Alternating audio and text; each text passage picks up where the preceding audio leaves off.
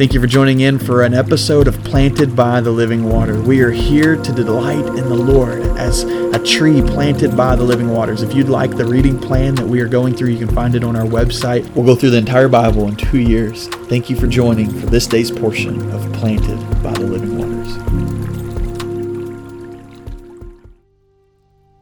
Welcome to episode 175 of Planted by the Living Waters. We are walking through Ezra and in Psalm 78 as well. But it's in Ezra here that we see the kings and many of the different rulers of the time. They're all coming before and sending letters to their people saying that it's all right for those to return to Israel, to Judah, and even giving money. Today we read about Artaxerxes giving says all kinds of money up into using his own treasury for the temple, for the house of God. And at the end of it, in chapter 7, verse 27, we see this praise. It says, "Blessed be the Lord, the God of our fathers, who has put it into the king's mind to glorify the house of the Lord in Jerusalem, and who has shown favor to me before the king, his counselors, and all his powerful officials. So I took courage because I was strengthened by the hand of the Lord my God, and I gathered Israel and their leaders to return with me."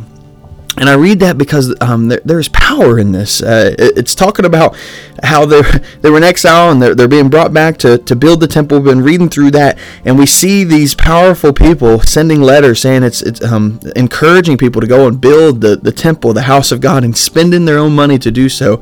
And we see this blessing of God putting it on the king's minds. This wasn't their own ideas. This was the providence of God putting it on their minds. And I want to just tell you that we live in a time where what a blessing it would be if we saw God put it on the minds of the leaders, of the kings of the nations today to glorify the Lord.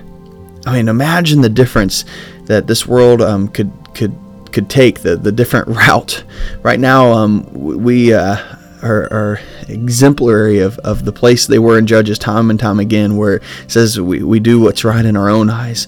But what would happen if God grabbed a hold of some of the kings and put it in their minds to glorify the house of the Lord? And then that can still be our prayer. I believe we are facing judgment from the Lord in our country, but we see time and time again where God gives his judgment and he releases it. He forgives and he heals and he restores. And that's my prayer, is that God would even give release, would give forgiveness and healing unto us, and that he would put it on the mind of our president and our leaders, that they would glorify the house of the Lord.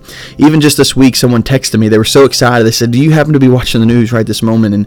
And what happened is someone had got on the news and was talking about how the Lord was their Savior, and everything's about Christ, and how we should turn back to Christ. And it was so encouraging to see that on the news at this time during this season we're in.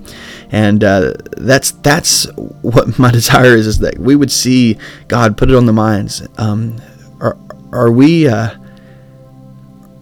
the point where we struggle in our own faith to think that that's even possible? Let's just be honest for a moment. I think we can be. I think there's a point that we come to in our mind where we just think it's too far gone. There's no way, and we take total responsibility in our own hands. But what if God put it in the mind?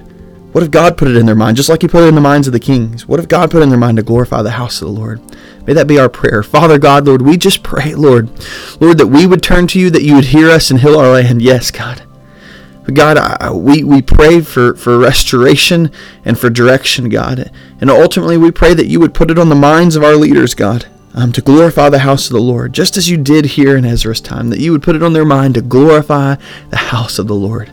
And God, what a difference, what a amazing time it would be to see, Lord, the testimony that would come from a nation turning from a way that seemed right in their own eyes to a way in which they desired to see the Lord glorified. That's our prayer, Lord. In the name of Christ we pray. Amen.